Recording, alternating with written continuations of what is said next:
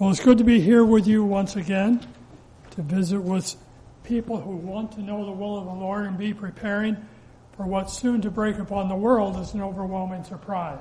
Yes. We know it can't be long. Jesus wants to come back, and we want to learn all the lessons of faith and trust that God has given us the ability to learn. Could this light maybe behind it, is this interfering with what you're able to see? Can you? Let's pray. Heavenly Father, we pray that the Holy Spirit will be present once again to give us eyesight to see, ears to hear, and hearts that are willing to do all that you've asked us to do. That all is by faith in Jesus as our Savior. Help us to this end, we pray in Jesus' name. Amen. In our scripture reading this morning, it says, "Ask now the beasts, and they shall teach thee, and the fowls of the air, they shall tell thee, or speak to the earth, it shall teach thee, and the fishes of the sea shall declare unto thee, who knoweth not in all these, that the hand of the Lord has wrought this, whose hand is the soul of every living thing, and the breath of all mankind." Are there a lot of things in nature that God has given us that could help us understand His will? Are there creatures that He's given us that we can look at and learn lessons of faith and trust in times of need? Yes. Today, I want to ask you a question first. If somebody were to ask you the question, what is the king of beasts, what would you say? The lion. Why would you say the lion is the king of beasts? Is there any beast normally that would try to attack the lion? No, they're pretty much afraid of it. Now, I'm not saying that the elephant and the hippo and the rhino are afraid of it, but none of them are going to attack the lion. It's called the king of beasts. Well, let me ask you another question.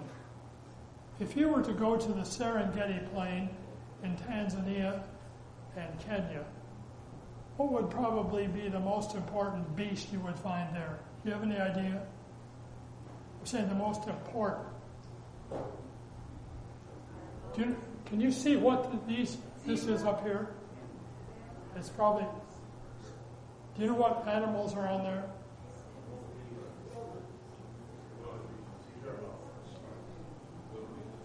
Let's go to the next picture and see if we can see it.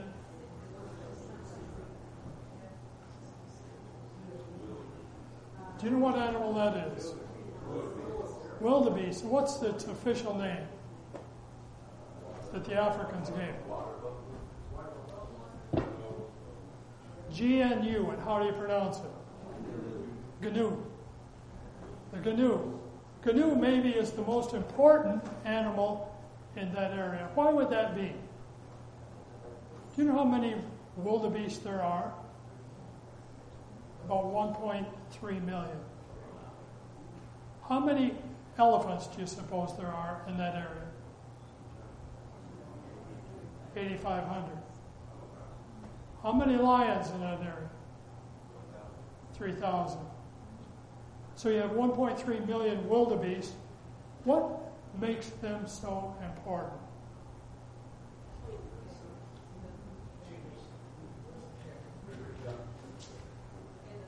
If it wasn't for them, many of the other animals would not have any food. How can that be possible? Think of this. A wildebeest is like an antelope type of animal. A mature one is just under or just over 300 pounds. They're kind of, you can see, an ungainly looking animal. Their rear end is smaller than you might think it should be. It has that hump just in front of its front legs. It has a long head, has kind of a square mouth here, muzzle. And yet, this animal helps provide food for all the others. How is that? What do they eat? They eat grass. If you had 1.3 million animals eating grass, what do they leave behind? A a lot of fertilizer. So the dung beetles are able to then break down the dung, and the desert is able to utilize it. And what does that create? More grass. And the grass is shorter so that more animals can eat it. And then also trees are able to grow. And as trees grow, what does that provide? Food for giraffes. And also then the grass provides food for the hippos and the rhinos and the elands and the impalas and the zebras. Because if you went back to 1961, there were 260,000 gnus, or wildebeest. By 1977, there were 1.4 million. They eliminated one of the diseases, and they were able to flourish. And as a result of that, many of the other animals of Africa have flourished too, because they provided food. And what else have they provided food for? Lions, hyenas, crocodiles, cheetahs, leopards. 1.3 million about right now of them. Every year, about in February, 500,000 babies are born. They're born in the open. In February in southern Tanzania. They're born out in the open, in the daylight. Why would they be born in the daylight? When do the predators eat? Many of them at night. So they're born in the daylight, about 24,000 a day, until 500,000 babies are born. So now you've got, instead of 1.3, you've got 1.8 million. What happens to all the food? It gets eaten up.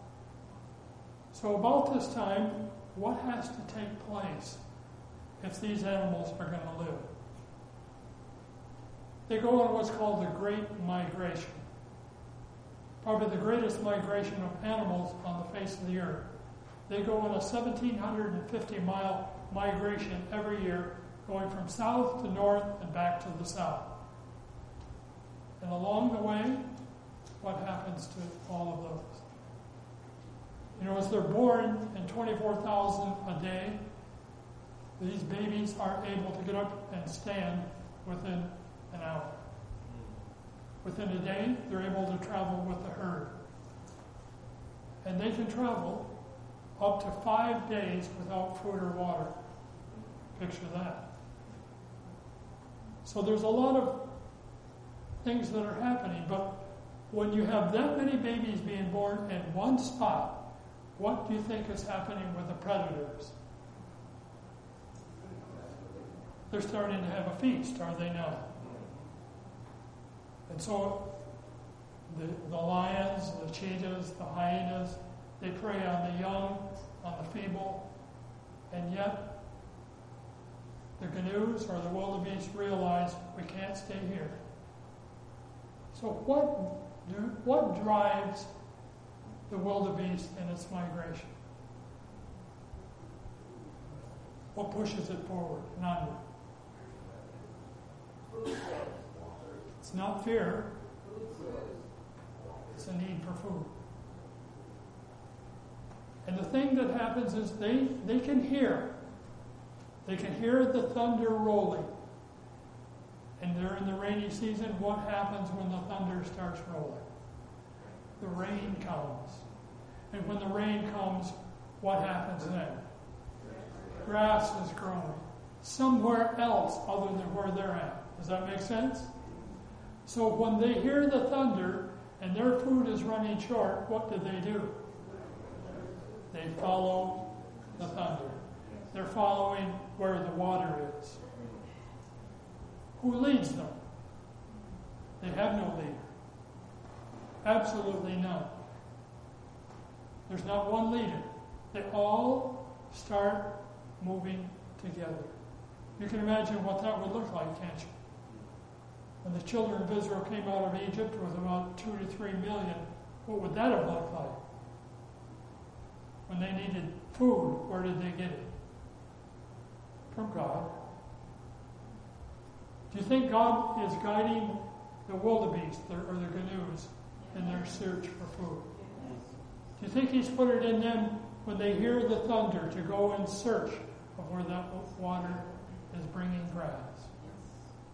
And so they begin on their trek, and along the way, lions, cheetahs, hyenas, they start feasting.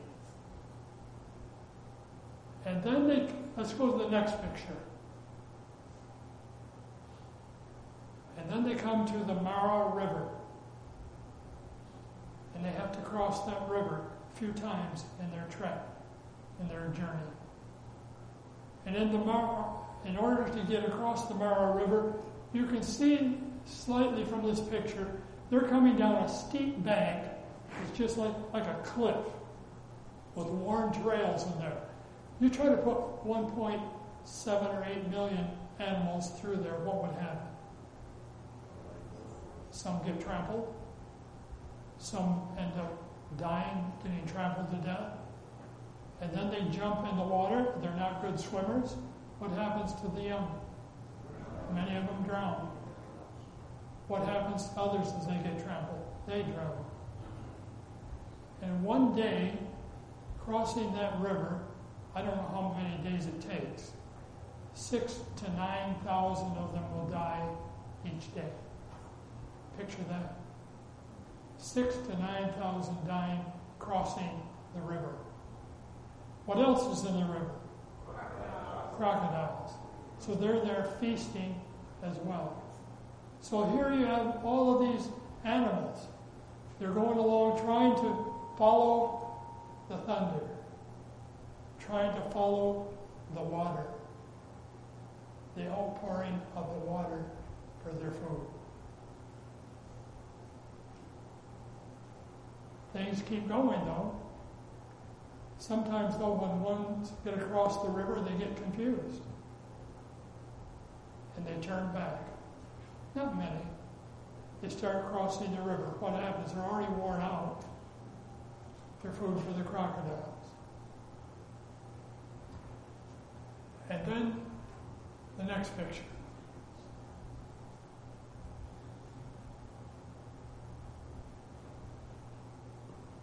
You can see them coming down the cliffs, crossing the river, crocodiles. So now they've been walking maybe for days. They've swum the river. They're coming up out of the river. What do you suppose they're waiting for them there? More predators. And so they're weakened condition. Do you suppose many of them died there too? But it's interesting. 1.7 start out the trip, or 1.8.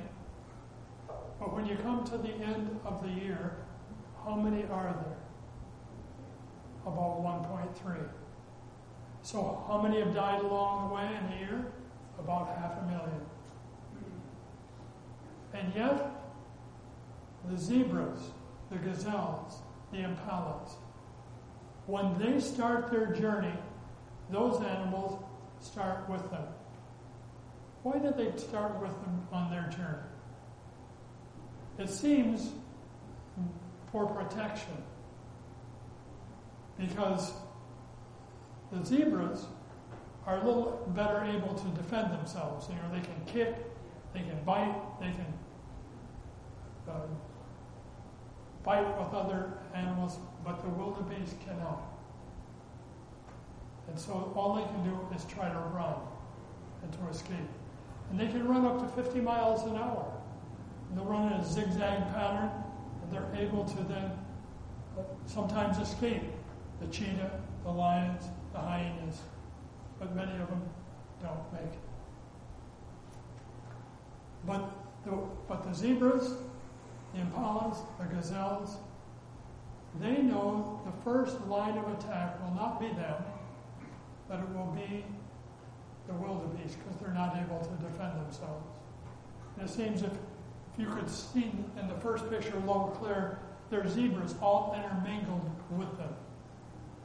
They're traveling with them. And so time goes on. And sometimes the rains are not so great. In 1995, there was a severe drought, and many of them died, even in their migration. And so it's a difficult task to go round trip, one place to another. But they keep going. And if you knew you were going to be attacked, would you turn back and try to save yourself? Turn back and there's no food to go to. So what's the only thing that drives the wildebeest in its migration? Search for food. And the sound of thunder and the hope of rain to bring them food. But along the way, many of them die of starvation, especially the mothers. The mothers are sometimes, they're carrying their next baby and they're nursing the old one. If they don't get enough food, they die. They starve to death. How do they know they starve to death? Because nobody's out there watching all the time. Scientists have taken the femurs of these animals, they've searched it, and they found there are fat reserves in the marrow of the bones. And as they've looked at many of these carcasses, the skeletons, they found there's no fat in the bones. These mothers have actually starved themselves to death, trying to provide for their young.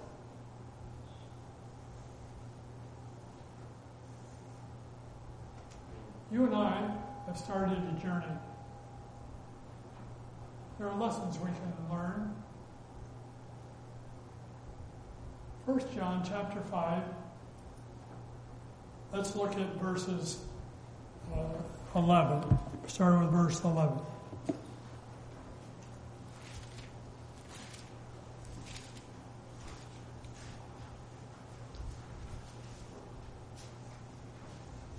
First John 5, verse 11. This is the record that God hath given to us, eternal life. This life is in his Son. He that hath the Son hath life, and he that hath not the Son of God hath not life. These things have I written unto you that believe on the name of the Son of God. You may know that you have eternal life. You may believe on the name of the Son of God. And this is the confidence that we have in him, that if we ask anything according to his will, he heareth us.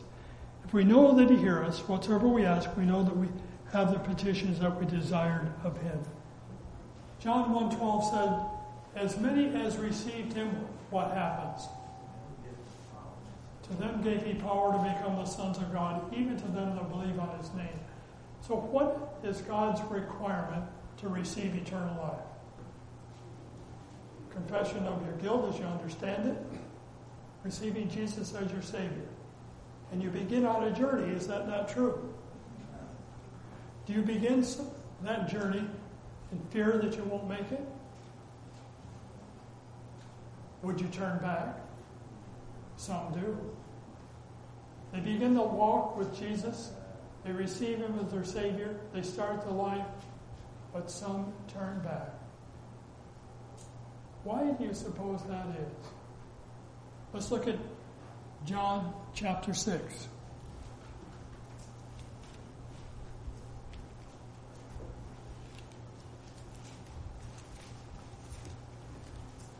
John 6.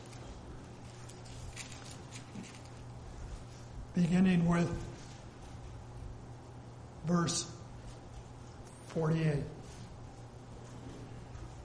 I am that bread of life, Jesus is saying. Your fathers did eat manna in the wilderness and are dead.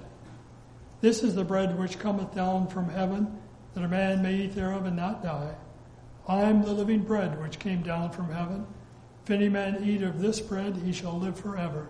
This bread that I will give is my flesh, which I give for the life of the world. So what is Jesus trying to tell them there? What is this bread of life that he's telling that they need, that they can't live without? His righteousness. And the words that he's speaking. It's the Bible. He's giving us the word of the Bible to eat. Look at verse 52. The Jews therefore strove among themselves, saying, how can this man give us his flesh to eat? Then Jesus said unto them, verily, verily, I say unto you, except ye eat the flesh of the Son of Man, drink his blood, ye have no life in you. Whoso eateth my flesh and drinketh my blood hath eternal life. I will raise him up at the last day. For my flesh is meat indeed, my blood is drink indeed. He that eateth my flesh and drinketh my blood dwelleth in me, and I in him. So, if somebody told you that, said you got to eat my flesh and drink my blood, what would you think? Am I going to become a cannibal in order to live? But Jesus went on to explain it, but what were the disciples thinking as he was saying that? Look a little further. Verse 60. Many therefore of his disciples, when they had heard this, said, this is a hard saying, who can hear it? When Jesus knew in himself that his disciples murmured at it, he said unto them, doth this offend you?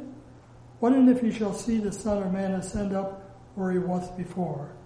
It is the Spirit that quickeneth, the flesh profiteth nothing. The words I speak unto you, they are spirit and they are life. But there are some of you that believe not, for Jesus knew from the beginning who they were that believed not and who should not be, or who should betray him. So what was Jesus trying to tell them? If you're going to live, what do you have to do? You have to eat food, right? If you're going to live spiritually, what has to happen? You have to eat food. And he said, the words I speak unto you, these are spirit and these are life. I would put before you one thing first. If we're not studying the Word of God and we're not praying, we're going to turn back. We're not going to keep going. There's these animals that were being attacked constantly, all the time. But what kept them going, even in the midst of attack? The desire for food. The desire to follow the thunder and the rain. What is it that should keep you as Christians, you and me as Christians, when we start our trip? Do we run into obstacles? Are there things that happen that Satan is using to try to discourage us? First of all, he tries to get us to stop reading the Word. And Jesus saying here, if you're not eating my flesh and drinking my blood, what happens? You have no life in you. You're just running on empty. And eventually those reserves are going to run out. It's just a fact. It's not a threat. It's not an accusation. It's just a reality. What we feast on is what we become. Isn't that true? By beholding, we become changed. 2 Corinthians 3:18. By beholding, we become changed into the same image, from glory to glory, even as by the Spirit of the Lord. And so as we eat his flesh and drink his blood, what happens then? The Spirit gives life. The Holy Spirit dwells in us, brings conviction of sin and righteousness and judgment. Let's look at John chapter 14.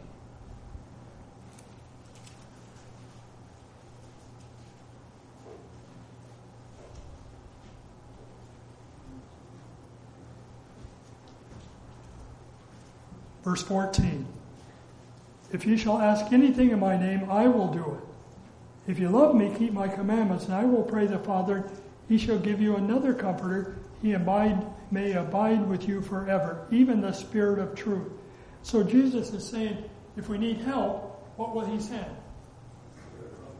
He's going to send the Spirit of truth, the Holy Spirit, to give you life. So if you're dying spiritually, where are you going to go for food? To the Word of God and prayer to Jesus. Also, verse 26. But the Comforter, which is the Holy Ghost, whom the Father will send in my name, he shall teach you all things and bring all things to your remembrance whatsoever I have said unto you.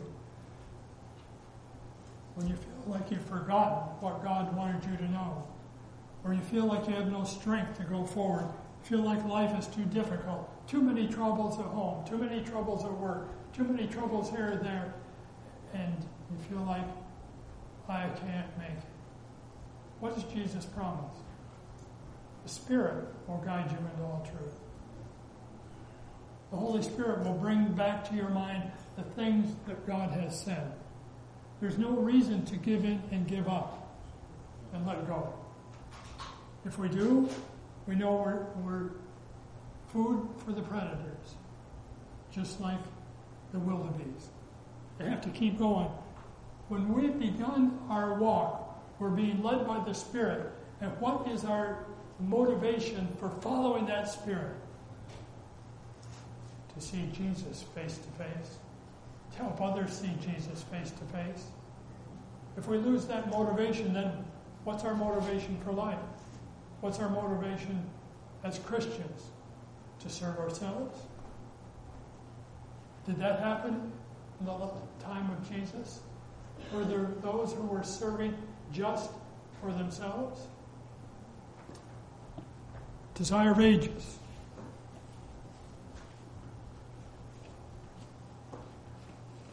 Desire of Ages, page 212.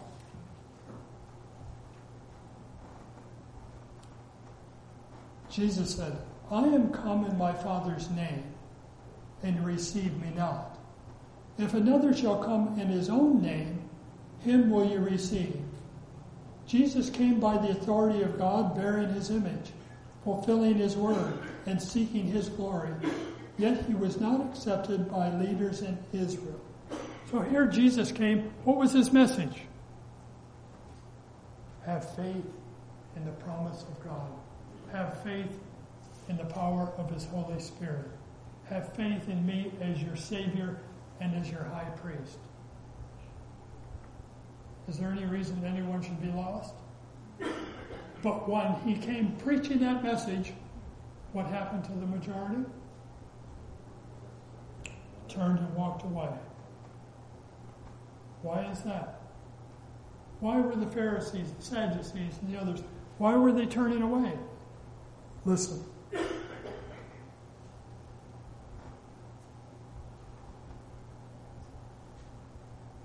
But when others should come, assuming the character of Christ, you come as if you're a follower of Jesus. But actuated by their own will and seeking their own glory, they would be received. Now think for a moment. Jesus came denying himself, not trying to glorify himself, but glorify the Father, give them hope of eternal life, turned away. Somebody come seeking their own glory, they would listen.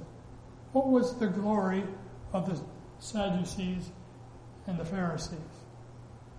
To become rulers over the Romans. They wanted glory for themselves. They wanted power. And when people came with that message, what did they do? They listened. They listened. Because he who is seeking his own glory appeals to the desire for self-exaltation in others. Now think for a moment what that's saying. To such appeals, the Jews could respond. They would receive the false teacher because he flattered their pride and sanctioning their cherished opinions and tradition. But the teaching of Christ did not coincide with their ideas. It was spiritual and demanded the sacrifice of self. Therefore, they would not receive it. They were not acquainted with God, and to them the voice through Christ was the voice of a stranger.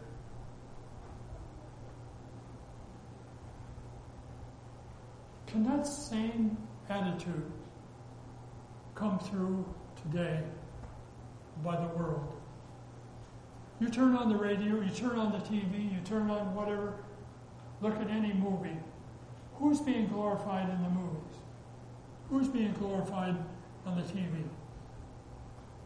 Man? Am I right? You look at any sporting event. Are people trying to glorify themselves? Do people flock to hear that and watch it? By the millions. Billions are spent to allow them to go and glorify themselves. But you go and preach the message of crucifixion of self, faith in Jesus. How many multitudes are going to come and listen? None. What are they feasting on? A desire for self-exaltation. Is that what drives the movie industry? Is that what drives the fashion industry? To glorify self? Does Satan know that the youth want to be recognized? Does he put in front of them fashions so that they can glorify themselves and have people attracted to them? Sure. So when you're trying to teach your children or teach your church to crucify self and follow the Savior, they're not going to be following the world. You can't follow the world and live to glorify God, because the Spirit is the opposite. It's a spirit of self-glorification. And so what has to happen each day? What did Jesus say? If any man would come after me, what does he have to do? Has to deny himself, first of all. It's Luke 9:26 or 23. Let him deny himself and take up his cross daily and follow me. It's not an easy task with everything around you trying to draw you in to glorify self. And if you're sitting hours and hours in front of the internet or the TV, who's educating you or your children? If your children have smartphones, what are they going to see on the smartphone? I'm not here to condemn a smartphone. I'm not here to rail on it. But you know as well as I do, any child who has one who's not careful is going to come across things that they should never see. In our school systems, they're trying to teach them things they should never see or hear. Let's be realistic. You send your child to a public school and they're going to be indoctrinated in it. All the work you're doing at home, Satan is going to be there to try to counteract it. And so just as with the wildebeest on their journey, there are predators, there are animals trying to divert them, trying to destroy their progress. So in the Christian walk, Satan has them for everyone. He has them for you as adults. He has them for children. He has them for church members. He has those who are seeking to come to the church. If we're not immersed in Scripture and prayer, I believe Satan is going to divert many, many more. We should be praying for one another. And so, here in this Seventh-day Adventist church, are there diversions where Satan is coming in to try to separate us? In other words, he comes in to attack the weak. He comes to destroy those who are trying to follow the providential guidance of God to find food. What are some of those diversions within your own church?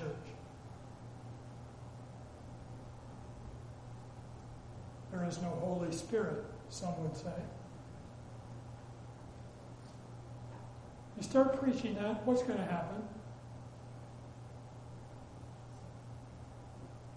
What is it that writes the law of God upon your heart? The Holy Spirit. Look at John chapter 16. Let's see what it says there. 16 verse 7. Nevertheless, I tell you the truth, it's expedient for you that I go away. For if I go not away, the Comforter will not come unto you, but if I depart, I will send him unto you. And when he is come, he will reprove the world of sin and righteousness and of judgment. Of sin, because they believe not on me. Of righteousness, because I go to my Father, and you see me no more. Of judgment, because the prince of this world is judged. So what is Jesus saying the Holy Spirit will convict you of? Sin, righteousness, and judgment. So I have yet many things to say unto you, but you cannot bear them now. Howbeit, when he, the Spirit of truth, is come, he will guide you into all truth, for he shall not speak of himself, but whatsoever he shall hear, that shall he speak, and he will show you things to come. He shall glorify me, for he shall receive of mine and show it unto you. The Holy Spirit isn't going to come and glorify me. The Holy Spirit is going to glorify Jesus and the truth. And so it's God's promise that the Holy Spirit will be then with each one of you closer than if Jesus were here on earth. Because he can dwell in you individually, speak to you. If Jesus was here, people would be flocking to find him. But what was Jesus' promise here? The Holy Spirit is just as near to you today as if Jesus was here in person. Do you believe it? Do you actually practice it? Do you pray for the outpouring of the Holy Spirit in your own life? If you don't, you're running on empty. That's the one. Is this thing not working?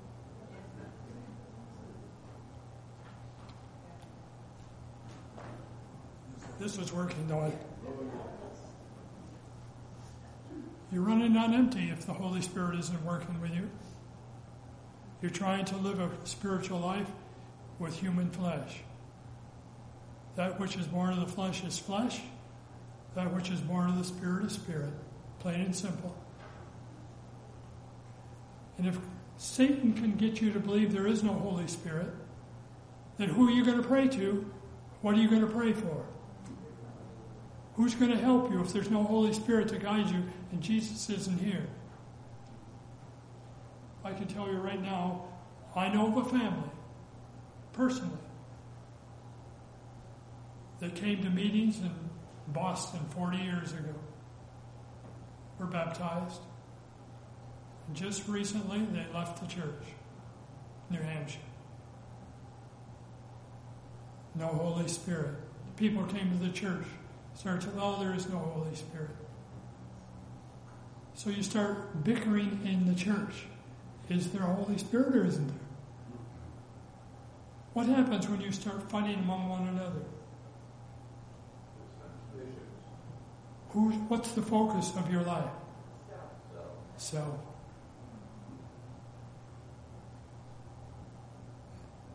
There's plenty of those diversions. No Holy Spirit. Women's ordination. Worship the feast days. You can go on and on. And every one of these hyenas or jackals or cheetahs or lions, somebody's going to get diverted. Am I right? We all probably know somebody that has left over one of those issues. What's the only hope? Dying to self every day and giving your will to God. Praying for the Holy Spirit to not let your faith die. Let's look at Hebrews chapter 8.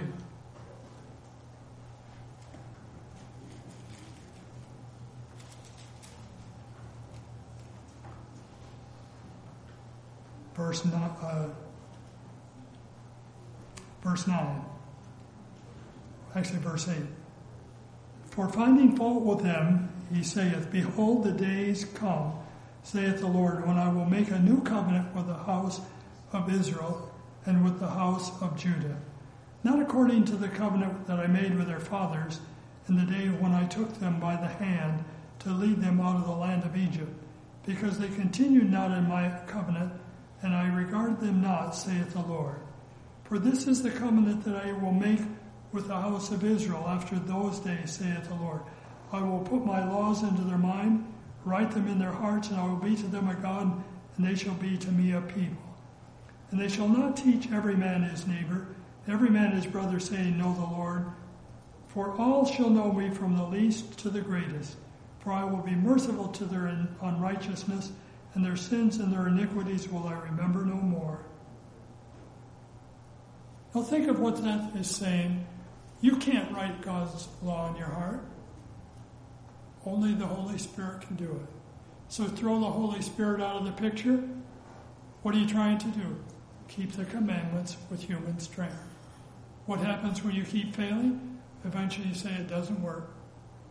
You're being diverted by the hyenas, the jackals, whatever it might be. You're getting diverted. Before long, you're not feeding on the Word of God. So when you have no spiritual life in you, you become an easy prey to the devil eventually. So once you've given your heart to the Lord and you say, I want to see Jesus face to face. I want my children, my family, my friends, my neighbors. You've got to decide, is it worth the fight to keep following the leading of the Holy Spirit and not turn back? Is it worth it? Is it worth the trials and difficulties that come? Is it worth the attacks of Satan to resist them and keep going? No matter how many may fall by the side, keep going. Friends may fail you. Pastors may fail you. Others may fail you. But I'll guarantee you, if you pray and you keep studying the Word of God and you pray for the Holy Spirit, you won't have to fail. Amen. That was God's promise to Abraham when they passed through the parts of the sacrifice. God is saying, you follow me, you give yourself in my care and keeping, and I will save you. But then what does he ask us to do? Share what we have with those around us. And if truth is kept inside and never shared, it's the same as never feasting on the Word of God. You can't take the Word of God in you and do nothing with it. Just let it sit idle. It has to work a change in you, and God wants to give you opportunities to share that same goodness with others. Does that make sense? And God will give you those opportunities. I will guarantee you, if you will pray, God will lead you to someone that you'll be able to share your knowledge of truth with. You don't have to worry, do you know everything? You don't have to be afraid, I won't be able to answer their questions. Don't worry about that. God can lead you just to the right person He has for you to witness to. Do you believe that?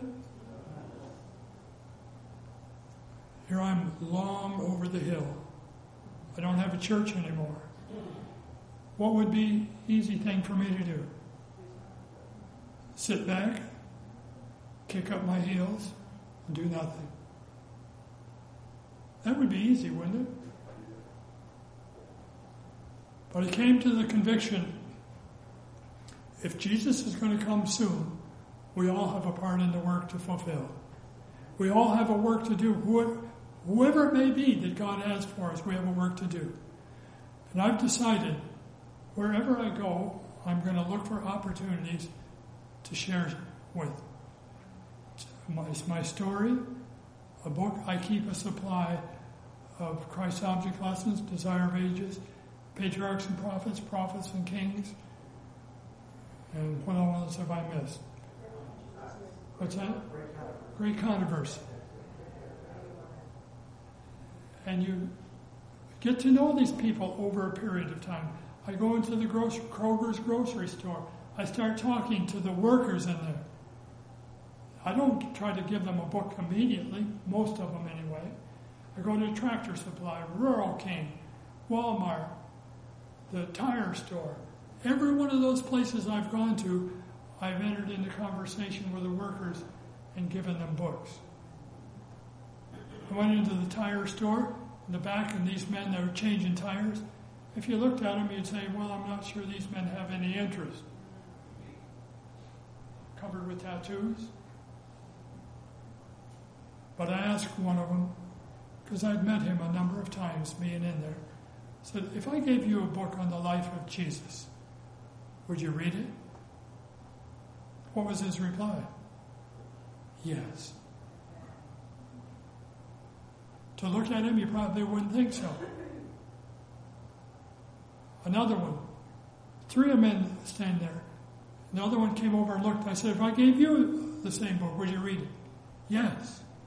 The third one came. If I gave you the book, would you read it? Yes. I didn't have a third one. I said, I'll bring it to you. So I brought it to him. And they all looked like they were interested in reading it. Went into Tractor Supply. There was a woman, new cashier there. And I asked her about dog food. And she started talking about her troubles. Her husband had type 2 diabetes. He wouldn't change his diet. In a year, he was dead. She did dog grooming to help supply some of their extra needs. But now she had to go to work because her husband wouldn't change his diet at all. I asked her, I said, you must be in a lot of stress over all that. Yeah, if I gave you a book, would you read it? Yes. Went in the doctor's office. You know, they have a LPN or a nurse that writes, they interview you about your medicines or this or that and everything before the doctor comes in to see you. You know what I mean. And I've been in there a few times, and when she would ask me, well, what's your meds? I said, I don't take any. You don't take any? No. You go in there the next time. What's your medications? None. You don't take any? No. So you're the only person that I've ever seen come in here that doesn't take any medication. Well, after a few times that I went in there, and the woman seemed agitated. I said, you look like you're really under stress. If I gave you a book, would you read it? Yes. She was about ready to cry. I don't know what her stress was, but I knew that she needed Jesus. Give her a book. Keep these books in your car. I have 3 or 4 in the back seat of my car all the time. What does that do to you when you see God opening the door to give you an opportunity to share his goodness with someone else? It encourages you to keep going and not give in and give up. No matter what the devil does, you don't have to give in and give up. There may be all of these beasts trying to destroy you. But is God stronger than all these beasts? Is there anything that the devil can throw at you that Jesus doesn't have an answer for? I don't care who it is and what they're saying. When you've given your heart to Jesus and you've studied these things through, don't let Satan steal it from you. That sounds easy, but it's not, and you know it. It takes a daily dying to self and prayer for you, and prayer for your children, your people in your church. All of these people need prayer. There are people in here today that are having trials that they're trying to bear and they feel overwhelmed. I know that's true. It happens. That's why we meet together as a church, to encourage one another and not let Satan get us down and cause us to get discouraged.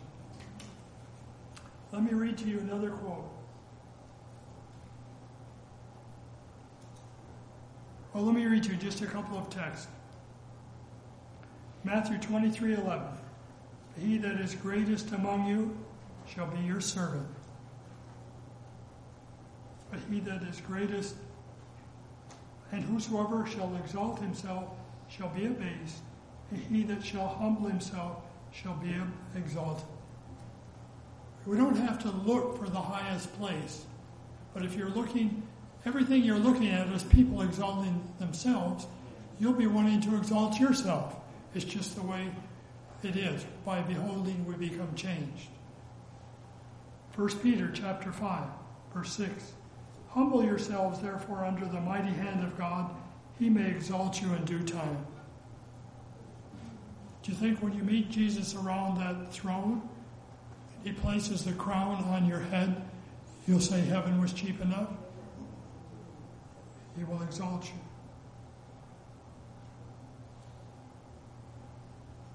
Isaiah 43:2. When thou passest through the waters, the rivers, they shall not overflow thee. And when thou walkest through the fire, they shall not be burned, neither shall the flame kindle upon thee. So no matter what the problem is, how difficult it seems, God's saying, it's not going to kill you. It's not going to destroy you if your heart is given to him each day. Each morning, I have to give my will to him, receive Jesus as my Savior, and ask him to write his law in my heart. That's every day. I know if I don't do that, I'm dead in the water and I'm going to fail. It's as sure as anything. Maybe not so that people would see it, but I know that I'll be failing. And this. Let me read this. This is a quote